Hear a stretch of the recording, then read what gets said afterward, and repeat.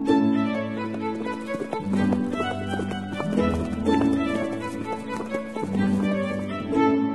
listening to Nick Luck Daily.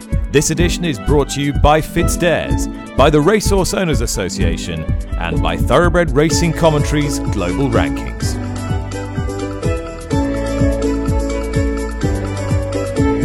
Good morning, welcome to the show. Start of a brand new week. It is York Ebor week, much more of which later in the show. A little bit grey here in TW11. Going to brighten up a little later. What happened over the weekend? Well, Vandeek was the winner of the Morny. We'll be reflecting on that for Simon and Ed Crisford, their first Group 1 race.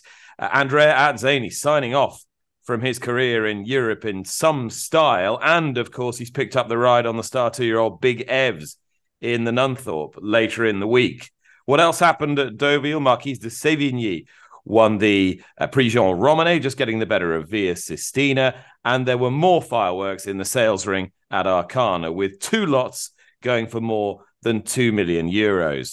David Yates is newsboy from the Daily Mirror, but we cannot start this podcast, David, without some really sad news of Desert Crown, the horse who seemed fated never to relive his Derby heights, and it seems very likely that'll never be the case now as he enters surgery today after a serious leg injury picked up on the gallops yesterday. Very worrying news indeed, Nick. Desert Crown has featured a lot in the Nick Luck Daily over the last 15, 16 months or so.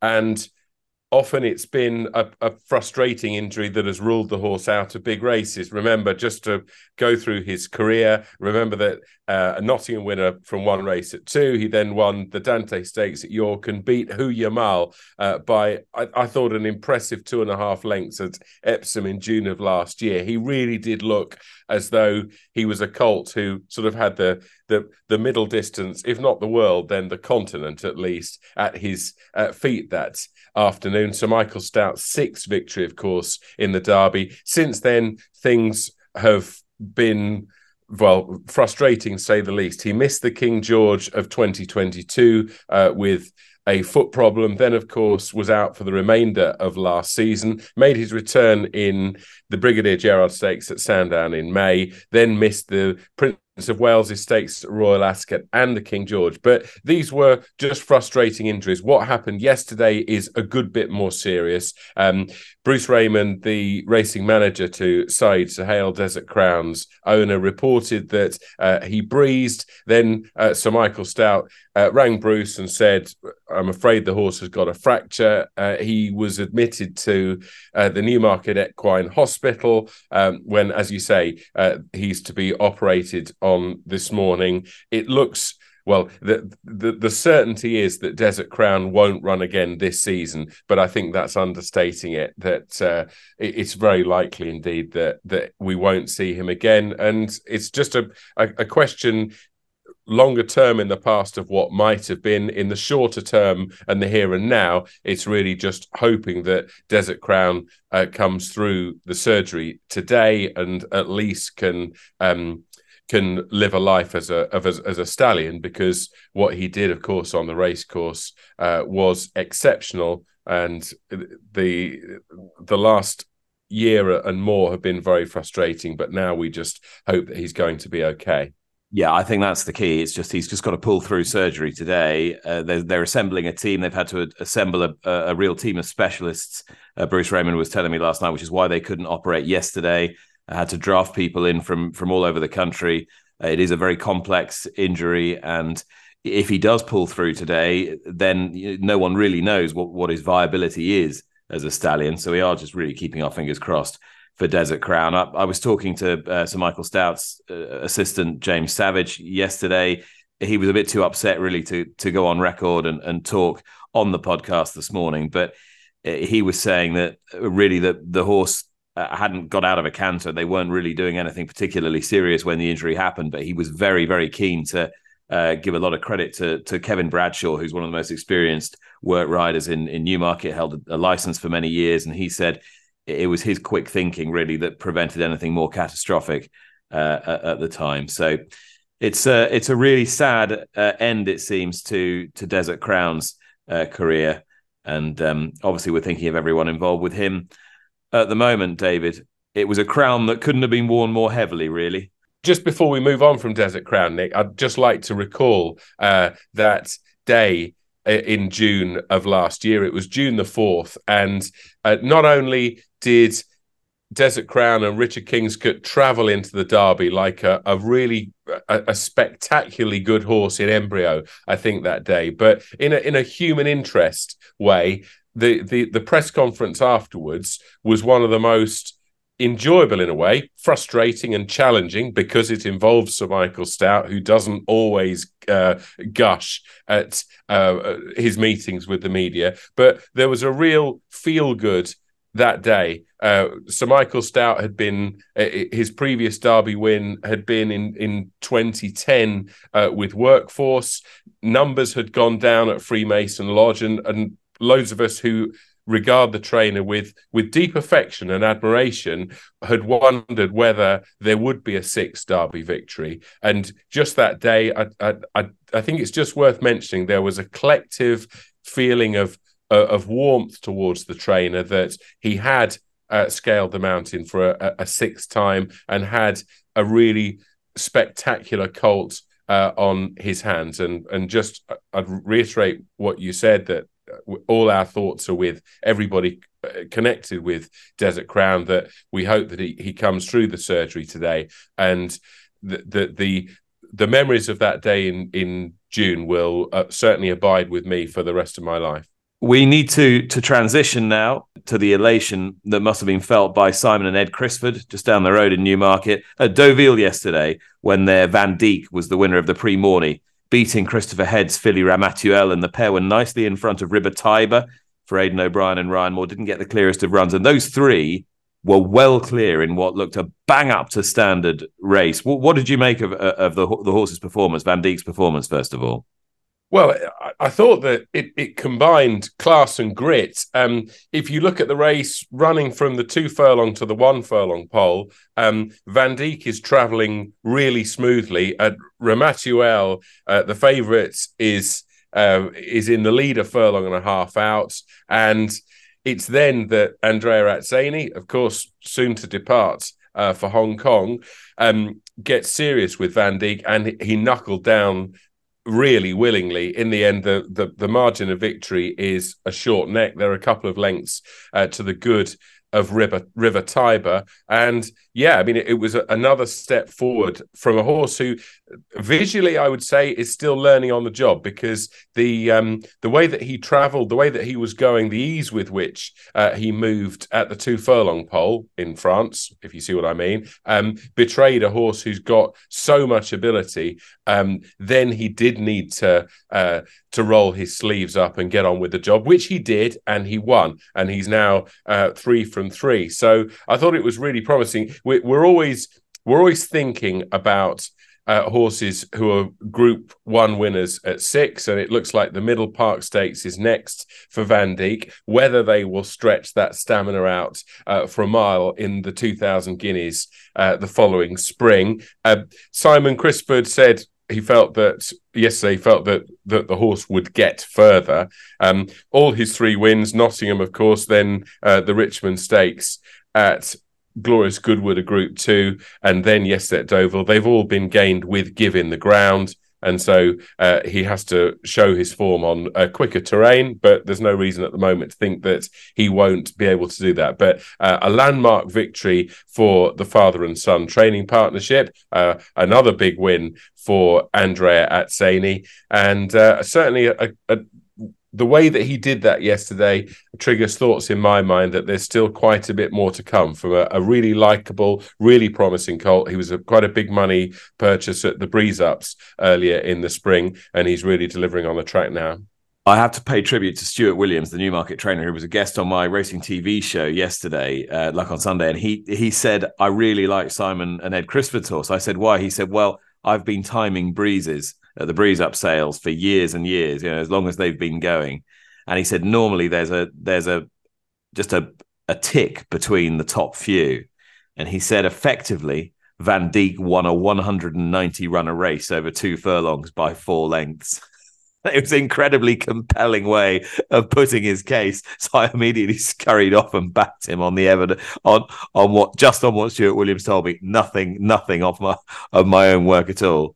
Yeah, but I mean, he cost 625 grand at the Craven Breeze Up sales, and yeah, it's the emergence of the breeze ups over the last few years for top class horses has been noteworthy. I used to do all my betting in the 2-year-old sprint maidens, and before the breeze up sales, before the prices started going up, you could be pretty sure, or you had a good idea that you weren't going to run into a star in those races. But as you say, James Willoughby used to say the same thing, that yes, this horse is making its debut, but it's already won a 190 runner race. So bear that in mind. And that's, as you say, the case with Vandeek. It just looks as though that upward curve can keep going. He'll have quicker ground, I suspect, to contend with when he runs in the Middle Park on September the 30th at Newmarket.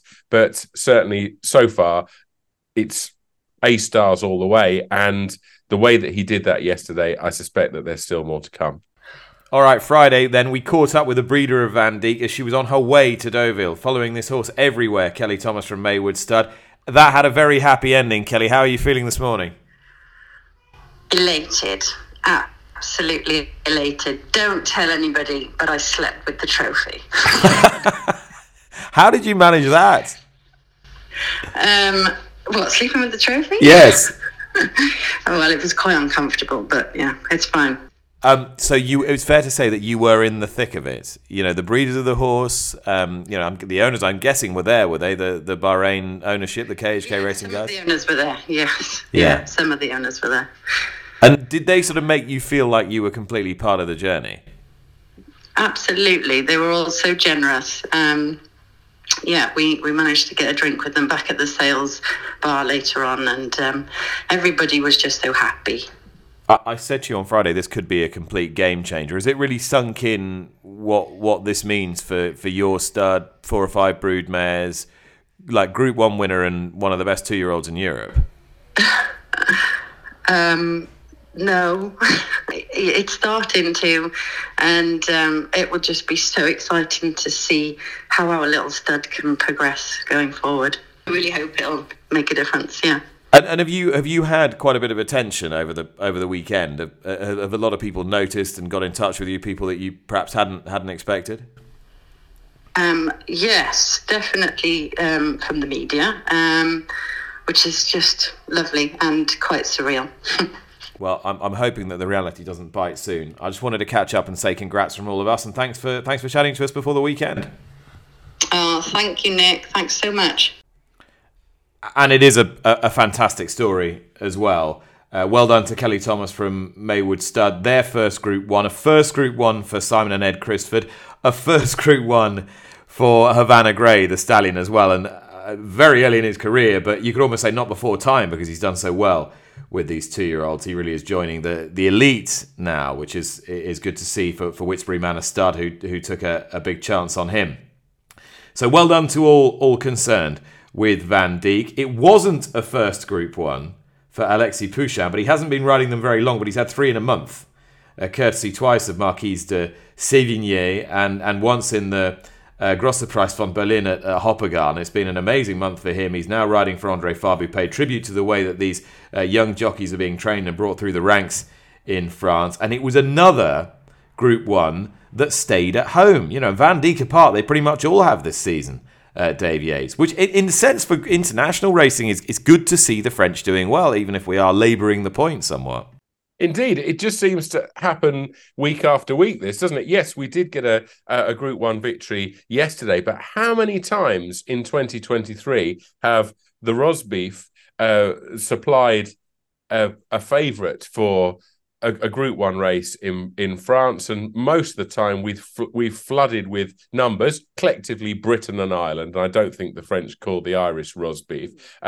But we've had really strong numbers when we've gone for these Group 1 races, and time again this year we've been repelled by the home guard. This time it was the old master André Fabre and Marquise de Sévigné who beat Via Sistina, the minimum margin are no's. But it's been a pattern that has been almost unbroken in 2023. And for those of us, I think, who are sort of Europeans, if you like, and like to see strength and depth across the continent, I think that's a very good thing. Well, if we all enjoyed the success of Vandeek in the Pre-Morny over the weekend, there was probably one man keeping a beadier eye on it than the rest of us, and that was trainer Adrian Keatley, based in Yorkshire now, and with high hopes of winning the Acomb Stakes later in the week with the horse that was second to Vandeek at Glorious Goodwood. Got all that? This is Ballymount Boy, running in new ownership now, being acquired by Wathnan Racing. Adrian's with me now. Adrian, I'd imagine that the Morny gave you a bit of confidence, didn't it? Yeah, it did. It did give me confidence, but I still wasn't relying on it to give me confidence. We have the utmost confidence in our horse before yesterday, and yesterday just confirmed our confidence even more. You know. I mean, you are a man who will roll the big dice if you have to, but not unnecessarily so. You know, when you went down to Goodwood, you went down with intent. What have you seen in the horse that we hadn't been able to see to that point? He's a very nice horse. He's a big, scopy horse. He's a big engine. He's a great mind, and I'd no doubts gone down to Goodwood that he was going to run a big race. Do you think going to Goodwood, which is a tricky track with its undulations, do you think that has brought him forward mentally? Yeah. So look, I think the couple of races, even the first day he ran, he was very green and very immature about how he went about it, and then the next day he improved an awful lot, and it was a massive step for him from Hamilton into Goodwood. He was competing around 3 or 4 probably 70 rated horses in Hamilton to be competing with probably 100 rated horses in Goodwood. So, and we feel he's come on a ton again from that experience, you know. And Jason Hart takes the ride in new colours though. Wathnan Racing now in the yard. How exciting a development is that for you? Yeah, it's good, and look, it's very important that like a yard in its infancy over here, it's a big boost, but the most important thing now is that we deliver. We deliver when we get such colours into the yard. You know? And you sound not stupidly confident, but pretty assured about how he's going to run. Yeah, like I mean. We look at it's our local track. It's our backyard. We think the step up and trip is going to be a plus for him. And we would be disappointed if we don't win. You know. Adrian, thanks so much for your time. Thanks, Nick. Have a good day. All right, let's head to York then and get an update on what the conditions are like and what we can look forward to with the head of marketing and sponsorship, James Brennan. James, what's it like in York this morning? Absolutely glorious, Nick. It's the most stunning August morning, and people are going about their business, getting ready for the excitements to come. I think, as William forecast on Sunday yesterday, the going's just tightened up that little bit. So we've gone good to firm in places this morning, indicative of the recent dry spell we've had after all that miserable weather in July. And now, the excitement builds. It's tremendous. Still no plans to water ahead of Wednesday? No. There's not at this stage. Of course, that the clerks diligently keep that under review. They're still talking about possibly some rain into Friday and Saturday. So they know their obligations. But the track's in good shape. Having had that rest since the music showcase weekend, Adrian Kay and the team have been able to do good work on it. And it's waiting to see those stars. I mean, crucially, if people still want to go to York, James, can they, and in which enclosures? They can, absolutely. We'd love to welcome each and every one of them. There will be tickets and badges available on the gates for all areas. It's perhaps a little bit of nature of racing during the school summer holidays, that it's not quite as busy maybe as it is on some of those July Saturdays. So yes, absolutely, wait and see the declarations as they come through, see what tickles your fancy. If you want to come and listen to a Yorkshire brass band, if you want to try some East Coast crab, it's all here waiting for you. We'd love to offer you a warm Yorkshire welcome.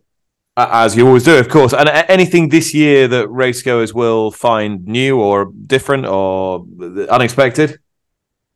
If they'd not been with us since last year's Ebor Festival, the Flying Frankie pub, very apt as we say farewell to the Italian maestro, is perhaps something that they will seek out. We've got our very own IPA. The only place in the world that you can get Ebor IPA is here on the Knavesmire. So that's perhaps something to look out for, as well as the giant Yorkshire puddings, which the guys have developed since this time last year. For the horsemen, they won't notice it, but they kind of will. We invested over the winter in the canter down. So, that was a significant six-figure spend to irrigate and relay the canter down. And you look at it and go, it's just grass. A lot more than that. So that's an investment on the equine side. And wherever we go, we hope to do that. All of the monies that the York races get reinvested back in prize money, 6.4 million over these 4 coming days alone. Every race worth at least £100,000. They get invested in the fixed facilities. We're proud to have announced a planning application to redevelop the southern end. For those who know the Knavesmire, beyond the Knavesmire stand, the area down there, we want to do to the southern end what people seem to like what we did at the northern end, with a canopy over some lawns and improved access to toilets and betting and food and all those sorts of things. And then we invest it in the racing experience. Those Yorkshire bands that we talked about, New Beginnings, will be with us if you want to meet a real racehorse. And in the modern era, not only flower walls, but we've got a Frankie selfie trail. Why wouldn't you have, as we say farewell to him, and adieu, of course, to Andrea Razzeni. Indeed. Thank you so much, James. Much appreciated. Looking forward to seeing you tomorrow. Thanks a lot. Well, that was James Brennan. And David, we've got 4 wonderful days to look forward to, and we're going to be giving it blanket coverage on the podcast, clearly. And today we'll learn the declarations for the Juddmonte International. It's peeling apart a little bit for Paddington again, isn't it? I mean, Mostadaf is a formidable rival, but just how formidable do you think? Well, that's a question I've been asking myself all weekend, Nick, because Mostadaf blitzed them in the Prince of Wales Stakes. Just when we were looking into that race, I tipped my Prospero in that race, because even though he wasn't one of the Group 1 winners in that race, I thought that he was a top-level winner in embryo. But we did have Group 1 heroes, Luxembourg, Adyar and Bay Bridge. Now, with the greatest respect to that trio, I think they're all horses that we wouldn't necessarily want to build our houses on in terms of Group 1 form. Luxembourg, possibly over a trip longer than his best, has subsequently finished 4th to Hookham in the King George. Adyar is now retired, and we haven't seen Baybridge since. He is among the entries for the Juddmonte on Wednesday. So with Mostadaf, did he blitz a field of... Well, he had 5 rivals, 3 of them Group 1 winners. He won by 4 lengths. Was each below their best that day, or could you construct an argument, say, surely all 3 of them can't have run flat? I'm leaning towards the latter argument at the moment, that they did underperform. But I was talking to a noted time expert yesterday who assured me that whatever I thought, or whatever one thought about the performances of Luxembourg, Adyar, My Prospero and Bay Bridge, that the clock told him that Mostadaf that day was a very, very good horse indeed. Remember that he was a horse who was on the up in the spring of last year, when he was humbled by Bay Bridge in the Brigadier Gerard Stakes. And John Gosden, after the Prince of Wales win, said, no, we've always thought this horse was capable of doing this. He just needs to have his conditions. Those conditions seem to be quickish ground and 10 furlongs. He will get those at York on Wednesday. If I can just put a slight plug in for our Daily Mirror coverage this week, we've got 12-page pullouts every day. And in Wednesday's edition, I'll be looking at 6 of the big shocks in Juddmonte International history, and there are plenty of them to choose from. Paddington is, I think, around an 8-13, 4-7 favourite. I think you can construct an argument here that with the likes of Mostadaf and Nashwa in attendance, this may well be the toughest assignment of his career so far. Yeah, and if you backed Nashwa each way with 8 horses still in the field at a 33-1, you're now looking at a third favourite who might go off a single figure price in a field of about 5. So it's got a rather different complexion now, with the sad news of Desert Crown coming out and Al Flayler only there as a substitute should anything happen to Mostadaf. That's the Juddmonte International, the feature race at York on Wednesday. David, I don't want to dwell on the negative, but I've been sent this morning and it is utterly nuts. York's racing on Wednesday takes place in company with Carlisle and Bath. That's fair enough. 3 afternoon meetings, probably nicely spaced out, and evening fixtures kicking in at Leicester and Kempton. So 5 flat meetings on Wednesday. Nothing that unusual about that, you'd think. But for the fact that there are 2 meetings tomorrow, Tuesday, and they're both jump meetings. So there is not a single flat fixture on Tuesday, yet there are 2 flat fixtures at Bath and Carlisle, both going head-to-head with the racing at York.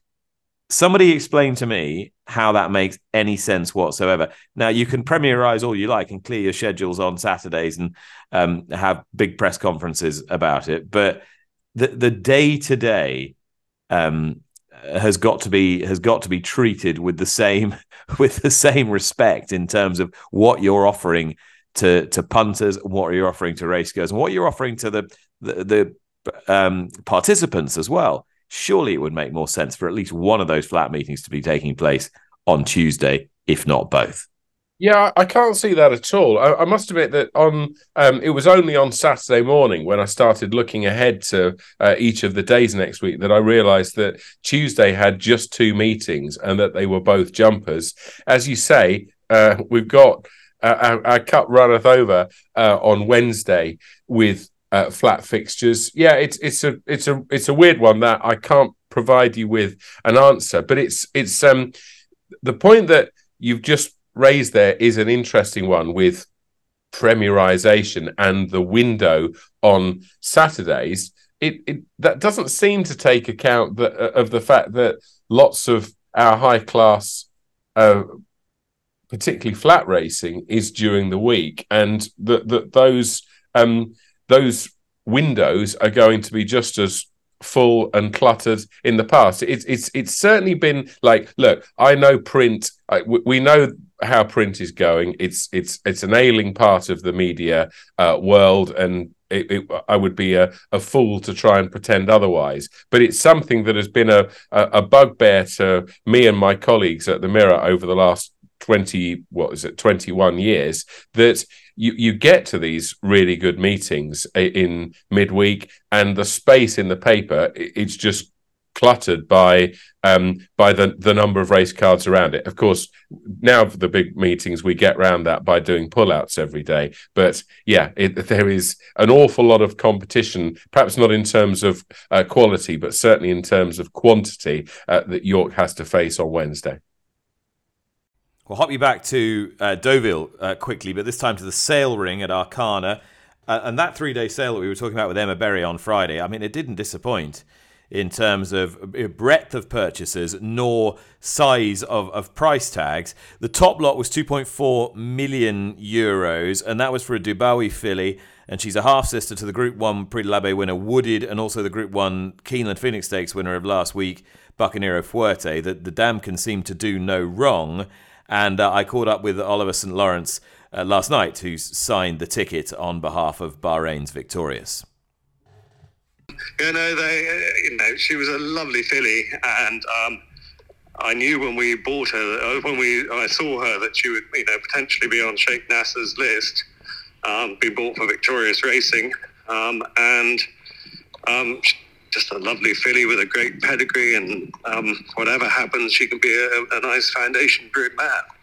And I realise if people say, well, she's got a fantastic pedigree, she's by Dubawi, it doesn't take all that much imagination. I guess the skill is valuing her, knowing who the other interested parties are, and understanding where you're going to go to. Yes, I mean, one has to have a willing client, and Sheikh Nasser was very keen to buy something with a really nice pedigree this last week. And Fauzi Nasser, myself, advised him on what we thought she was worth, and we were getting very much towards the end of where we were in our minds, but I don't know quite where Sheikh Nasser was in his mind. We were anticipating before the weekend this would be a good sale. From an agent's point of view, when you looked at the horses that were on your short list, were you in any way surprised? Was that exactly what you were expecting? What did you think as a group of horses? As a group of horses, I thought they were, Arqana goes from strength to strength. They've got a great team that go out there picking the horses, doing battle with Goths and Tats over what horses go to wherever, but they had a pretty strong catalogue. You go and look at individuals, and there are always some that slightly disappoint you from what you were hoping they would be like physically, and others that you think, God, they're even better than your pedigree suggests. Now, you've bought a lot of horses for KHK Racing, the owners of Vandeek. You didn't, however, buy Vandeek, but I guess if KHK Racing are having a good run, then that's all good for you and everybody associated with them. Yes, Vandeek bought by Anthony Stroud at the Breeze Up Sales in Newmarket, and he won very well today, and I know Sheikh Khalid of KHK was absolutely delighted, and I think it's good, and it's good for Bahrain. They all love competing against each other as to who's going to win the next Group 1, And a seriously smart performance in what looked about the best 2-year-old race of the season. Must be the best 2-year-old race of the season, mustn't it? It's got to be. It was so deep, and bringing the French form together, and they pulled a fair way clear. Oliver, thanks so much for chatting to me. Okay, great, Nick. Thanks a lot. All right, racing in America over the weekend. Chad Brown took a brace of graded races in Saratoga, including the Alabama Stakes, very impressively. The feature race at Del Mar was the Del Mar Oaks. It went the way of a filly you might remember if you were paying close attention to the all-weather racing during the winter in Great Britain last year. Her name is Anisette. She's by Ortard. She was trained by Kevin Philippard de Foy. She's now trained by Leo Powell. And she bolted up in the Del Mar Oaks under a nice ride from Umbi Rispoli. Now, it's not uncommon for European imports to really step up on their form in America, but this is a quantum leap, really. Mark McStay was the man who brokered the deal to get her out to the States. Mark, this is a big result, whichever way you slice it. Bigger than you could have imagined? Absolutely, Nick. A huge result, and definitely much bigger than we could have ever envisaged. She was a very nice filly. She looked really progressive last year with Kevin. And when she won at Wolverhampton, and she won very impressively. It couldn't have been but taken by the way she did things. And she looked like a filly who was very much on an upward curve. But did I or Aaron Wellman, who was sort of the Eclipse Thoroughbreds founder and the man I deal with in the Eclipse partnerships, did either of us envisage that she'd win the Del Mar Oaks? No, this is the stuff of dreams, really. It's fantastic. And this is a double strike for you as well, because rather unusually, you bought her as a yearling from the Somerville sale for 26 grand and then bought her again on somebody else's behalf. How often does that happen to you? Not really very often. It was kind of a moving of deck chairs on the Titanic with her breeders. They were adamant they weren't going to give her away, and they decided that they'd form a racing partnership. And so when I signed for it at the Somerville sale, it was kind of to facilitate the forming of that racing partnership. So I knew all about the filly, and I remember it clearly as a yearling. And it was sort of just after Christmas, I think, and I went to see her in Kevin's yard when she won the Wolverhampton. She was lovely looking physical, a really nice type. And I rang Aaron. I said, "Look, I think I found something, and take a bit of a leap of faith here." And we did. And thankfully it worked out. I mean, she's just, since she's reached California, Nick, she's gone from strength to strength. Oh. The manner of her victories has been really impressive every time. So, look, it's been an amazing journey, really. What's Leo Powell told you about her in terms of the horses he's had before and his aspirations for her, and where he sort of feels that she's going to land up? I mean, she's got a Grade 1 under her belt in pretty short order. Yeah, no, to be honest, she's never disappointed. And the minute she's arrived in his barn, she's done nothing but please him and his staff, and clearly he's done a superb job. When she won on debut out there, on her American debut, it wasn't unexpected, and the manner in which she won was very impressive. And I heard murmurings from Leo and his team that they were going to wait for the San Clemente, which they did at Del Mar, and obviously she won that really well. And then, last night was a wow performance. He just was very happy to sit out the back. He was so confident in her ability and let them all roll in front of him, then pick them off, and then she just got a super run up the rail and put it to bed in a couple of strides. Can't let you go, Mark, without asking you about plans for the Bon Ho horses, the Legends, and whether we might be seeing a few of them down under in the big spring races in Melbourne. Nothing set in stone, Nick, but definitely, we had a great trip to Melbourne last year with Deauville Legends, who went fourth in the Cup. I think at Ascot, a bit like the Derby winner, he just really didn't like the surface, and the King George, so we're putting the line through that. Hopefully we're going to go to Windsor with him I think it's a week from Saturday, or next Saturday, and if he was to run well there, the Breeders' Cup or Melbourne are under consideration, and Canberra Legend is under consideration for the Vaultager this week, and he may go to a big race in Sydney in October. We're going to have to see how he runs this week at York. So Mr. Ho's got some exciting horses, so we're very hopeful that we'll have a big winner for him very soon. Thanks a lot, Mark. Thanks, Nick. Bye-bye. Well, a very special night tonight in Ireland at the Netwatch Cullen Park in Carlow. Throw in 6 o'clock for the annual Hurling for Cancer Research, and the fabled team captains, are trainer Jim Bolger and former jockey Davy Russell, who joins me now. Davy, just how big a deal is this for you? How big a deal has this become for you? It's massive now. We never dreamt that it would get as big as it has, but it's kind of created its own kind of following, and we've a change of venue tonight. There's been work done in the usual pitch, so we're moving to Carlow, which is centre of the country. It's in the heart of the racing community, and there's a lot of GA followers there, so it's on both sides, mixed in the middle. It's Bolger's backyard, isn't it? Yeah. I'm stepping out of my comfort zone. It's an away match for me, but this won't have been lost on the great man, will it? No. He's got you should see the team that he's put together, Nick. It's pretty spectacular now. I need to up my game a little bit.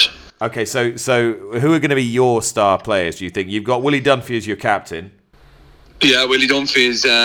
He plays for Laois. He's an inter-county hurler. He's won loads of county finals for his club, and Willie's a good solid man. His good wife held me together for a good few years. Niamh Guy, she's a very good physio up there around Gardens. They live up around Gardens, so Willie's going to be captain. And after that, then it's star-studded the whole way through, from Wexford to Galway to all over the country. Tipperary, Brendan Cummins, there's Waterford. I have a secret weapon up my sleeve now. Leisha, a girl that played in the All-Ireland Camogie final. So we're going to unleash her on a few of them Limerick lads later on this evening. Oh, I look forward to seeing that. Do you feel like you're riding the outsider in a match, and you've just got to be a bit sneaky and a bit canny and a bit just use all that Russell guile? Yeah. It's like Willie has 4 and Gordon has 1, and we just have to navigate our way around it. You raise a lot of money here as well for cancer research. What kicked it off in the first place? It was something that look, we used to do as jockeys during the summertime. We used to get a match together between kind of different lads. One side, the wearing professionals against amateurs, anything at all, just for an excuse to have a bit of crack and raise a few quid. And then Jim said that he'd put a team together and I'd put a team together, and we'd mix it and give the funds to cancer research. And we'd never dreamt on getting this big. It's just created, it's like a snowball. It's just got bigger and bigger and bigger, and people love it. The lads enjoy playing it, and we enjoy ourselves while we play it, and we enjoy ourselves afterwards.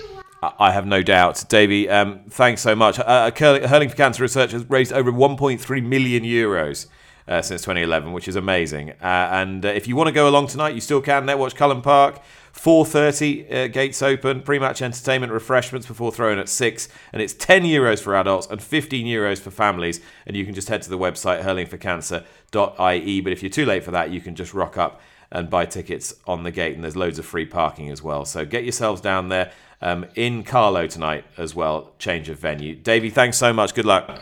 Thanks very much. We'll speak to you soon. All right, thank you to all my guests today. David Yates is still with me, and he's got something for you for this afternoon.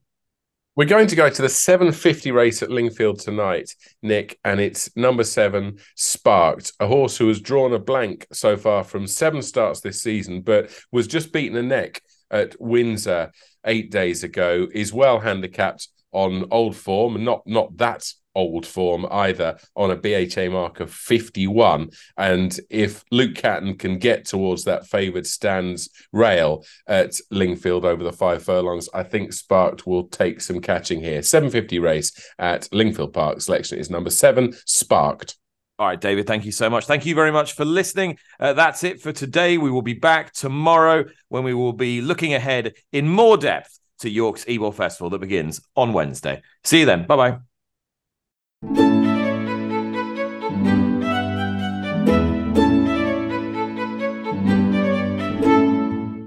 You've been listening to Nick Luck Daily, brought to you in association with FitzDares, the Racehorse Owners Association, and Thoroughbred Racing Commentary.